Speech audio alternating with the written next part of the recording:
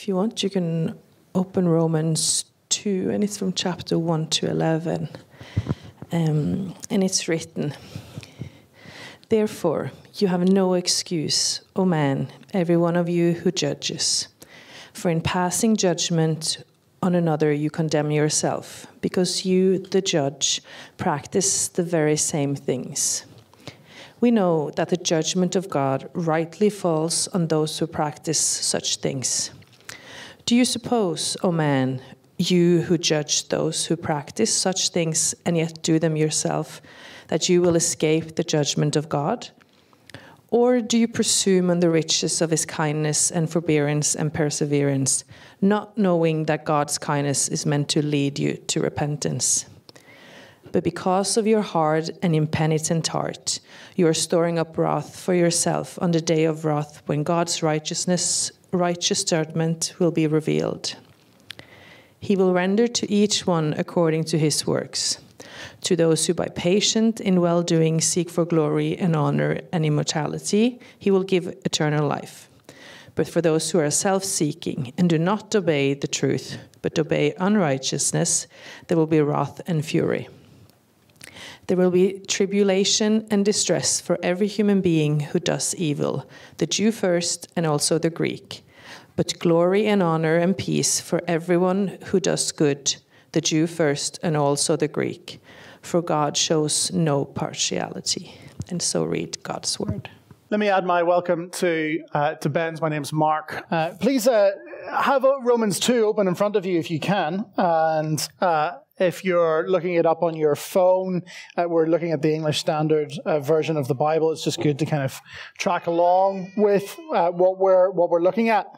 When I was in theological college in London, there was this unofficial rule that when grades came out, exam grades, or you got a paper back and you were looking at the marking scheme to see how you did, there was this unofficial rule that we wouldn't tell one another how we did. We wouldn't share our exam results. We wouldn't share our essay grades. And there were some really good reasons for that. Didn't want people to feel unduly proud of themselves if they did comparatively well, nor did we want people to feel bad. We didn't want people to feel despairing if they didn't get the grade that they wanted in comparison to other people. And above all, we didn't really want grades to define us. And so there was lots of good reasons for it. But I'll be honest, it was a good rule, but I hated it. I hated it because I wanted to know what other people got. Because I wanted to know where I came. If I got a high mark, and I knew that it was a reasonably high mark, I wanted somebody to ask me. Because I wanted to know where they came in the pecking order. Oh, what about you? Oh, well, it's just one of those things, isn't it? You want to know where you come. Fast forward 12 years, and I'm not free of that desire. It's my morning confession to you all. I still compare myself to others, and I suspect that you do too. Maybe, like me, you look at your neighbors and their lifestyle or the Teslas that they drive, and you compare yourself to them. Or you scroll on Instagram mindlessly at 11 o'clock at night, and you make a million little micro comparisons of how you're doing, how you're looking compared to those people. And maybe you even come in here and you think, well, I don't feel like I really fit in here because I kind of feel like those guys are more spiritual than I am. And I feel like I haven't really got my life together. They seem to be more outgoing, and I'm shrinking back into the corner. You come in and you kind of think, well, where do I stand in the inner circle of City Church? What's your proximity to the pastors? And then you compare and you think, okay, where am I with regards to these other people? And then we also compare ourselves in order to make ourselves feel better. We compare in order to feel better about ourselves. Parents do this. Parents will never tell you that we do this, but we do. We look at other parents. We look at other parents and how they parent. And then we secretly say in our heads, oh, well, at least I don't do that. Isn't that right, parents? No, see, nobody's willing to admit it. Each of us knows that we're not perfect. And so we read articles online about real sinners. Murderers, thieves, gang members, drug dealers, sex workers. And there's a little part of us, a little dark part that we don't really like to acknowledge in polite company that says, well, at least I'm not like them. Good. I'm not as bad as they are. Religious people do this really well. We have been well trained in comparing ourselves favorably to sinners. Because sinners are nasty. And we like to feel morally superior, don't we? We like to look down at other people. And religious people have always done this. The Pharisees did it in Jesus' day, comparing themselves to tax collectors. Why does your rabbi eat with tax collectors and sinners? Because we're better than them. Why would you hang out with the lowest of the low? When actually, if you push them down, you can push yourself up. And so they would pray 5 times a day saying, Lord, I thank you that I am not a woman, that I am not a dog, and that I am not a Gentile, that I'm not a sinful person. Religious people love to compare in order to make themselves look better. Now, it's not just religious people, though, is it? You can get the non-religious person who likes to think of themselves as somebody who is moral. They say, well, I'm not particularly religious, but I try to be good, and I try to be better than most, and surely that's good enough. And in order to further that case, what they do is they point to other people and go, well, at least I'm not like that. At least I'm not as bad as they are. And in that view, you imagine you kind of getting to the end of the world, and you stare at that last day into the pit of hell, and who's there? Well, it's only Hitler, Nazis, and pedophiles. And you kind of, well, great. Well, the rest of us are fine. Because it's easy to compare ourselves to people like that. But here's the sobering truth. Hell's going to be full of religious people. Hell's going to be full of moral people.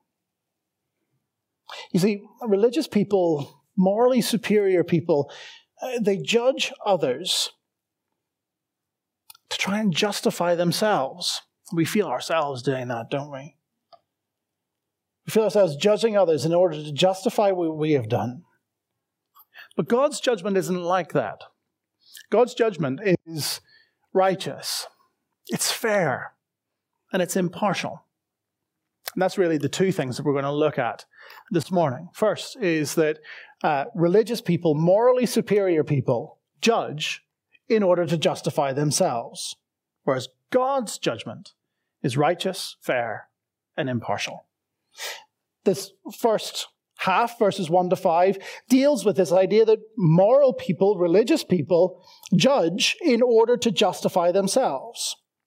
Sometimes, every now and again, when I'm driving, say I'm driving on the motorway heading north, or I'm driving around the M50, and I'm going along, and somebody goes, zooms on past me, and I look down at my speedometer on the motorway, and I see that actually I'm doing about 130, just from time to time. Not very often, but it has been known to happen by accident. And as they zoom on past, and I see that actually I'm well over the speed limit as well, I think to myself, well, at least I'm not going as fast as they are. Again, can I get an amen? And again, what I do is I play the conversation through in my mind that I might have with the guard who stops me. They pull me over 5 minutes later, and he comes up, he does that kind of slow Garda walk, and he taps on the window, and he says, do you know how fast you've been going? I said, well, I wasn't going as fast as that guy. If you'd been driving faster, you would have caught him. You think I'm breaking the law? You should have seen that guy. He was clearly doing 100, 145, 150 kilometers an hour. What would the guard say to me? Yeah, you're right. No, the guard would turn to me and say, well, you've broken the law too, and you're the one in front of me, and you're the one that I'm writing the ticket for. But that's what we do. We do this all the time. We know the law, but we compare ourselves to people who we deem to have broken it worse than we have in order to justify ourselves. Now, Paul, in the second half of Romans 1, he's been talking about how God's wrath, that is his settled opposition to sin and unrighteousness, is being revealed from heaven. And who's it being revealed from heaven against? Well, all sorts of people. Not just those who practice homosexuality, though that is the example that he uses, but right towards the end of the passage, he's talking about people who are envious and jealous, who are angry, who are proud, who disobey their parents, who are greedy. All sorts of things. And you could imagine for a second the religious people kind of sneering and rubbing their hands together in the background. The morally superior people feeling good about themselves because at least they aren't as bad as those sinners. But in chapter 2, verse 1, Paul brings the hammer down on them. He won't let them away with it. Why? Because they do the things that they condemn others for. Therefore, he says, you have no excuse, O man, every one of you who judges, for in passing judgment on another, you condemn yourself, because you judge and practice, because you, the judge, practice the very same things. But this is what religious people do. This is what morally superior people do. We point the finger at others. We point the finger at other people's sins, and we hope and we pray that nobody will see that actually we practice the same things. The same things are going on in our heart. And you think back to Jesus in the Sermon on the Mount, where he's talking to the crowd and he's saying, you've heard it said, you shall not murder. All of the Pharisees are standing over there looking at the Big Ten and going, no murder, tick. And Jesus turns it on them and says, well, if you've looked at your brother with anger in your heart, you've murdered them.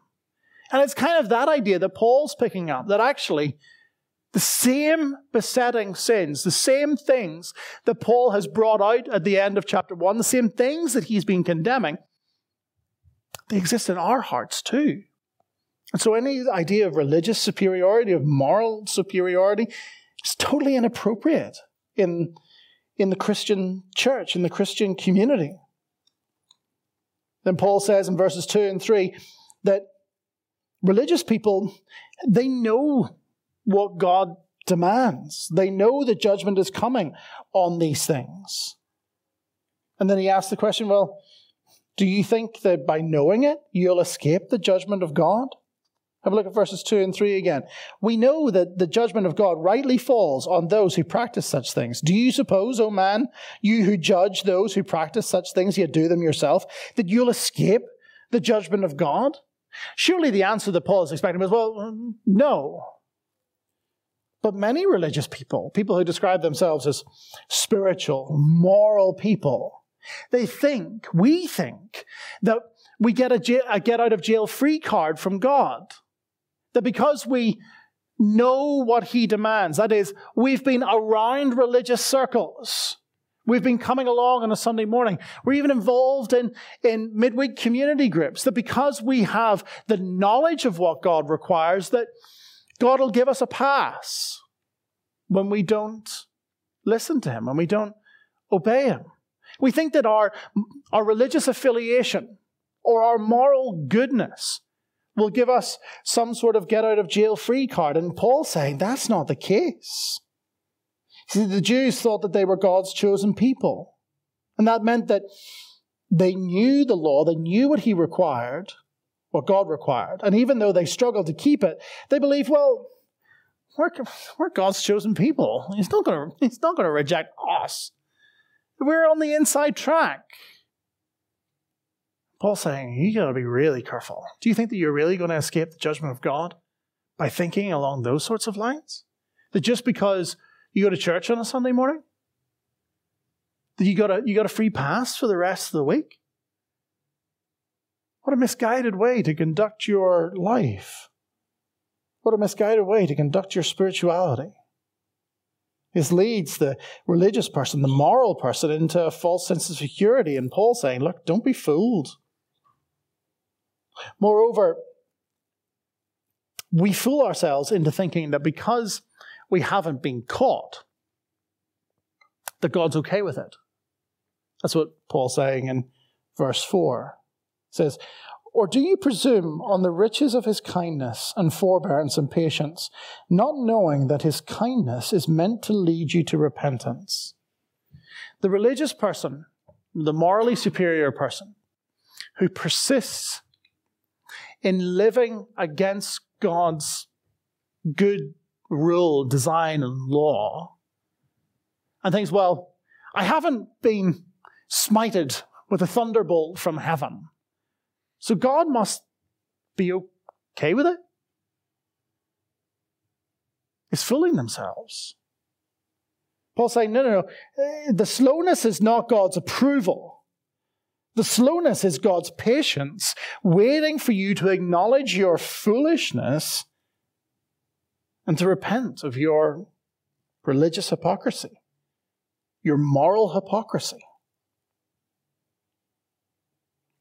See, people often think that the second half of chapter 1 is the hard one to hear when it talks about, sexual sins and murder and wickedness. But for all of us who are nice people, chapter 2 is way harder. Because these verses don't allow the moral person or the religious person to breathe a sigh of relief. We're not allowed to push other people down. The people of Romans chapter 1, we're not allowed to push them down in order to push ourselves up, because Paul says, the same sin lives in your heart. You even do the same things, and you just try and cover it with your veneer of Christian niceness. You must be very, very careful. You will not escape the judgment of God, Paul says. We love to judge in order to justify ourselves, to do down in order to feel better about ourselves. But that's not how God judges. It's very good news that that's not how God judges. And that leads us to our second point, that we might judge others in order to justify ourselves. But God's judgment is righteous. It's fair. And it's impartial. One of the ways that we try to elevate our standing, or one of the ways that we know that we're trying to elevate our standing or our sense of moral superiority, our sense of goodness, is that we don't tend to compare ourselves to people who are better than us. Have you noticed that? We don't tend to compare ourselves to great people, to great examples of moral virtue and goodness. We don't tend to admire some moral saint and say, well, how do I compare to them? No, we look down the slope of moral superiority and go, well, ignore those guys, like ignore Gandhi and everybody else who society thinks is kind of on up here. Ignore those guys. I'm looking down here. Well, there's Hitler and there's Stalin and there's whoever else, and at least I'm better than them. Just ignore those guys. We don't compare upwards. That's how we know that we're judging in order to justify ourselves. Still less do we look at the very top of the slope. We don't look at God's perfect standard and ask, well, how do I measure up against that? Because we know deep down, don't we? We know, well, there's no point. It's actually just going to show up our badness more. We've already seen that God's judgment is fair where ours is not. Verse 2. We know that the judgment of God rightly falls on all those who practice such things. God doesn't play favorites the way we do. He doesn't play favorites. He doesn't have an inside track. This is especially bad news for religious people who think that they're on God's good side. the chosen people, the inner circle. And so twice in verses 9 and 10, Paul says, no, the judgment of God is coming on who? The Jew first. The Jew thought he was last. What? Sorry, what, Paul? God's going to judge us. You're going to judge us first? Yeah. You don't escape it. God's judgment is going to come on the Jew first, and then also the Greek. And then again in verse 10, the Jew first, and then also the Greek. For God, verse 11, shows no partiality. One of the surest signs of a society that is becoming corrupt is when the law is not evenly applied. When people break the same law but are treated differently because of their wealth, their influence, their social standing. God hates that. God hates partiality, of judging people differently because of some standing that they might have in the community. And so Paul is reassuring us that God will judge actually in the way that we want judgment to happen. But how will he judge? Well, Paul tells us in verses 68. He will render each one according to his works. Sorry, what? He will render each one according to his works. To those who by patience and well-doing seek for glory and honor and immortality, he will give eternal life. But for those who are self-seeking and do not obey the truth, but obey unrighteousness, there will be wrath and fury. How will God judge? God will judge a person on his or her works. What? Have you lost your mind? No, hold on. Christianity is always, it's not about what you do. It's about faith and faith alone. Apparently not. God will render each one according to his works. Has Paul lost his mind? He's just said 20 verses up that salvation, the righteousness of God that is gifted to us because of Jesus, 1 verse 17, is from faith for faith. As it is written, the righteous shall live by faith. And then 20 verses later, he says, God will judge according to your works. What on earth is going on here? First, let's give Paul a little bit of credit that he hasn't just lost his mind. And that he hasn't just written one thing and then 5 minutes later directly contradicted himself. And so we've got to work out, well, how do we hold both of these things in tension? What is going on here? The second thing that we need to note or we need to ask is, well, what are the works that God judges? What does he mean when he says, verse 6, he will render each according to his works? And in order to answer that question, one of the things that we need to realize is that Paul is quoting something. Paul is quoting Psalm 62. It actually comes up in Proverbs as well. But Psalm 62 is really helpful. He's quoting the very last verse. Verse 12 of Psalm 62, which says, for you will render to a man according to his work. So then we ask ourselves, well, in the context of the psalm, what's the work that God is judging? What's going on in the psalm? And so you read the rest of the psalm. And one of the things that you do when you read the rest of the psalm is you realize that David, who wrote the psalm, is writing about two different types of people. He's writing, on one hand, about people who say one thing and do another, who bless with their mouths, but their hearts are full of cursing. That's a quote from the psalm.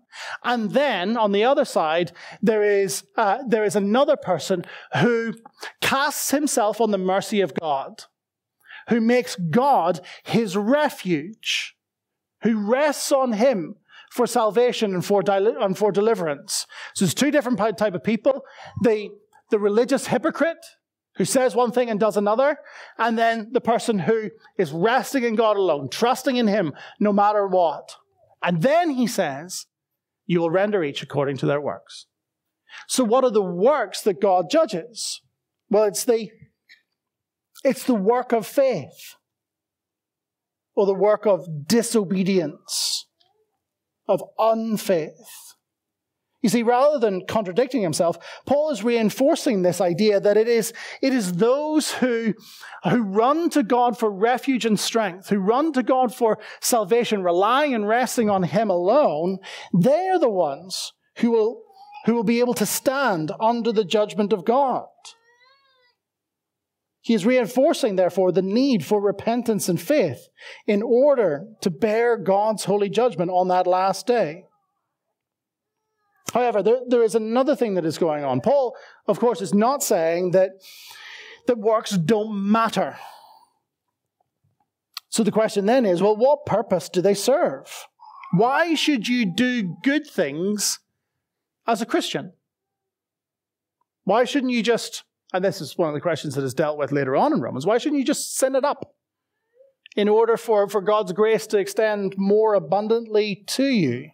What purpose does our moral goodness serve? Well, the answer is that our works as Christians are not the basis of our salvation, but the evidence of our salvation. Let me say that again. Our works as a Christian are not the basis of our salvation, but the evidence of it. Imagine an orange tree. When the oranges appear on the tree, they prove that the tree is alive. They do not provide the tree with life. It's the roots that do that. Rooted and established in the ground, nourished by the soil. Fruit is the evidence of life, not the basis of it. And that's what Paul is saying here. That's how we integrate what he says in chapter 1, verse 17, and what he says here. The righteousness of God is received from faith for faith. That's our basis. That's where our roots are going down. We are established in Christ by our faith in him. Psalm 62, that we are the ones who run to God, who make him our refuge, who rely on him for rest and for salvation. Those are our roots. And then Paul says, well, one of the ways that you will know that a person is rooted in Christ, is trusting in him, saved by faith, is by the fruit that they'll bear. That's what Jesus says, isn't it? By their fruit you will know them. The fruit is not the basis of life. It's the evidence of it. Do you see? And so Paul is saying, in the same way, our good works are evidence of a life that has been transformed by faith in Jesus. They're not the basis of our life with Jesus. Faith is always the root which nourishes fruitfulness. We know that these works are evidence and not basis because of what Paul goes on to say about them. First, he says, it's by those who, by patience in well-doing. That's an odd phrase. What does that phrase mean? That is, that there is a persistent, consistent direction and desire of a person's life to do what is right, even though they might not succeed every day. That's the Christian life. The Christian life is not perfection. Some people might think, well, as soon as I become a Christian or as soon as I'm baptized, I must never sin again. That is not the case. And that's not what Paul is saying here. Perfection is it's not possible this side of heaven, and it's not required. But what Paul is talking about is he's talking about a direction of a person's life who are persistent in well-doing. It's the direction of your life, even though there's an up and down as it goes on day by day. Good days and bad days, days where you succeed and days where you fail. But it's the direction, one of pursuing, trying to please God. That is, in Paul's language, to seek glory and honor and immortality. That glory and honor and immortality is not for ourselves. In the context, it's to seek God's glory. What is to seek God's glory? To seek God's glory is to seek the manifestation of his presence in your life. Is God becoming more real in your heart? You see him showing up in how you think and how you make decisions? Can you see his fingerprints across your life? Or the honor of his reward, his well done, good and faithful servant, enter into the joy of your master. And immortality, to seek that is to seek life in his eternal presence. Is that the direction of our life? That's what Paul's saying. Paul's saying that for the person who seeks those things, that person he's a Christian, she's a Christian, rooted and established in Christ, bearing fruit in every good work. And they will stand on the last day under the judgment of God. It's only possible for the person whose heart has been made alive by faith. By contrast, the heart that is rejecting God, that is hard and unrepentant, verse 5, that heart never seeks for the glory of God. Rather, Paul says, that person is self-seeking. Verse 8. But for those who are self-seeking, who do not obey the truth, but obey unrighteousness, there will be wrath and fury.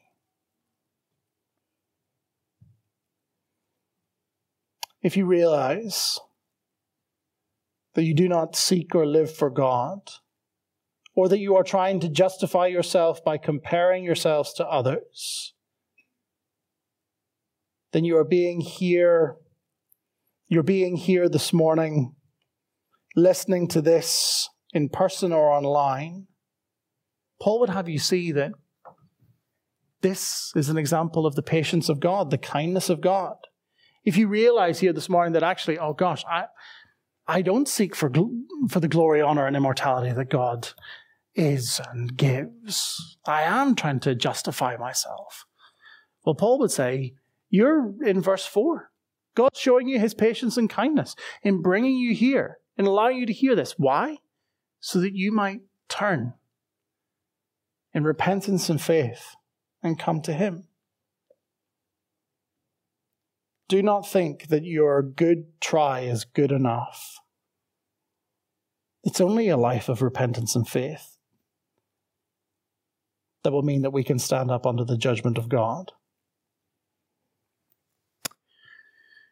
Billy cuts my hair every 6 weeks or so. I've just had it done. I know you noticed, but it's just not the good context to say, lovely, thank you. There you go. He cuts my hair every 6 weeks or so. Over in Beards and Barnett's, head over there to Temple Bar and say hello to Billy. Now imagine after he's finished with me and I get up, the next client sits down. And instead of my walking over to pay, I grab the scissors. And I stand behind the next guy and I begin to cut his hair. What would Billy say to me? Well, I probably can't repeat what Billy might say to me. But he would say, in a sense, what on earth are you doing? Now imagine I turned to him and I said, well, what's your problem? I'll do my best. What would Billy's response to me be? It would be, well, your best isn't good enough for my client. You see, our best isn't good enough for our God. We cannot justify ourselves by our moral superiority, by our religious devotion, by our pushing other people down in order to elevate ourselves. I'll try my best. Well, it's just not good enough. Rather, we must be those who in Psalm 62 are running to God, casting ourselves on his mercy, seeking him for refuge and strength, depending on him only for that gift of righteousness that is given to us by faith, and then evidencing it to the world by our fruitfulness. God's judgment is righteous. It is a question of whether you are resting on him or relying upon your own strength. It is fair. He will say, in effect, let's look at the evidence of your life as a sign of the state of your heart. And his judgment is impartial. You could be here this morning and you could feel like the most wretched sinner in the building, crushed with shame and feeling like you do not fit in. Or you could be here and feel proud of your moral successes and goodness and glad that you are not as bad as other people.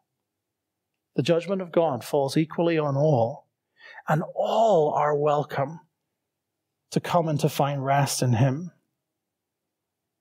You cannot fool him. You cannot justify yourself.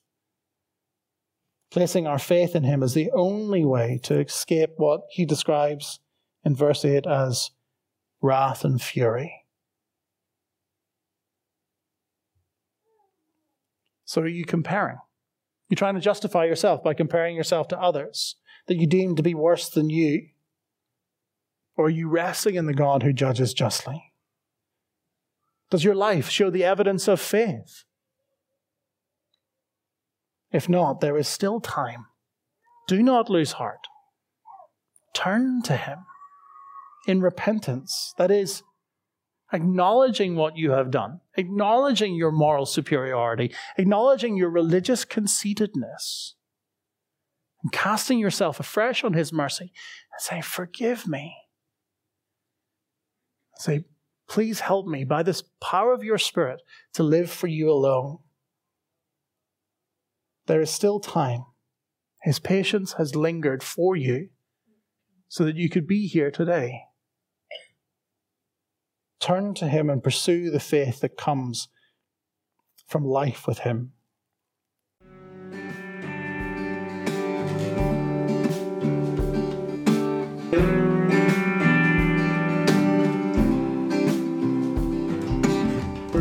Thank you for listening to this week's sermon.